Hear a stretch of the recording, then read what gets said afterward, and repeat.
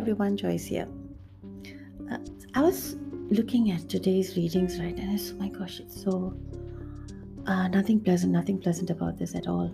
I, we, none of us would want to be in this place, in this scene, where it's Judgment Day, and some of the phrases, like today's, there's a repetition of three times today's in Revelation, sharp sickle. It comes once in 14, then again in 17, sharp sickle, the angel too, he too had a sharp sickle.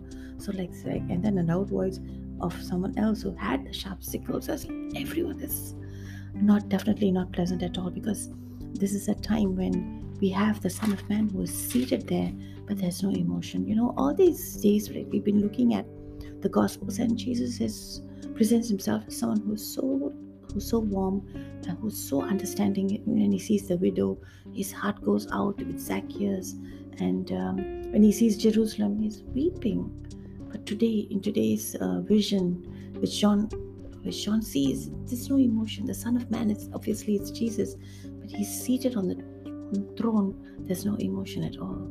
There's only one strong emotion that appears, and that is in verse 19. So the angel swung his sickle, or sickle appears again, swung his sickle on the earth and gathered the vintage of the earth and threw it into the great winepress of the wrath of God.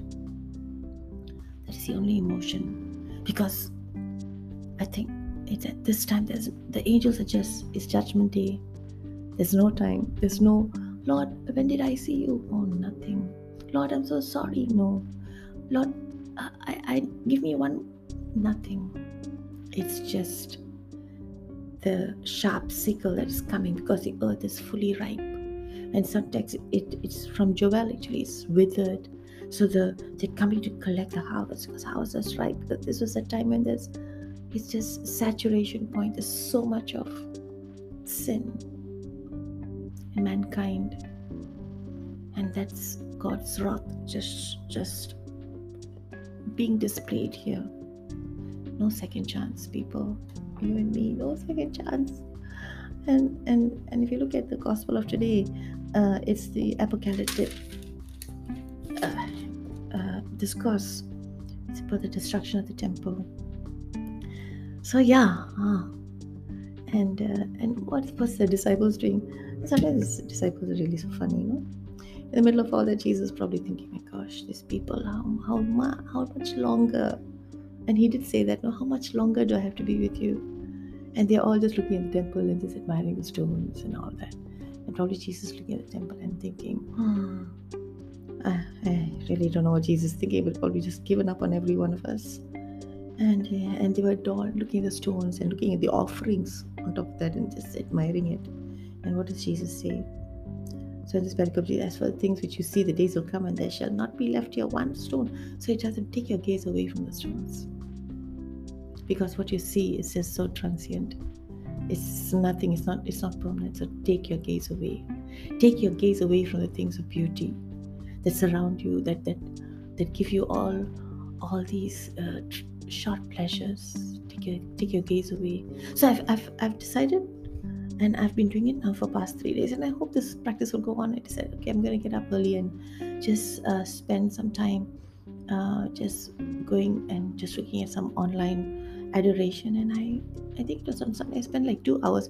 Out of the 2 hours, I just spent like probably about half an hour, because sometimes it's so distracted with so many things.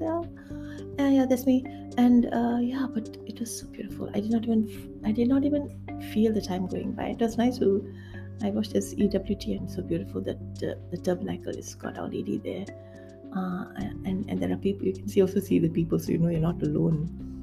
But it's so beautiful. So I decided, okay, I'm going to make a habit of this, and do this every single day. Sometimes we make all these great plans, but yeah, we need to follow through, and that's where this accountability comes, where we have someone, we have a cell group that we are being accountable to.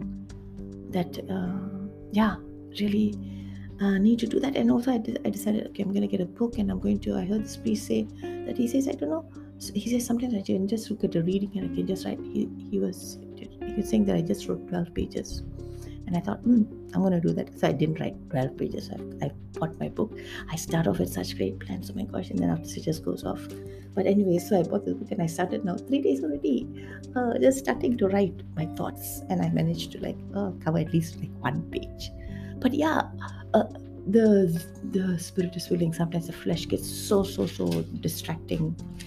But we need to do something before it's too late. So I'm just asking today for all of us, including myself mainly, to just work on that one area that really needs change. Think about that, and enough is enough. The buck stops here. We really need to get going and get cracking.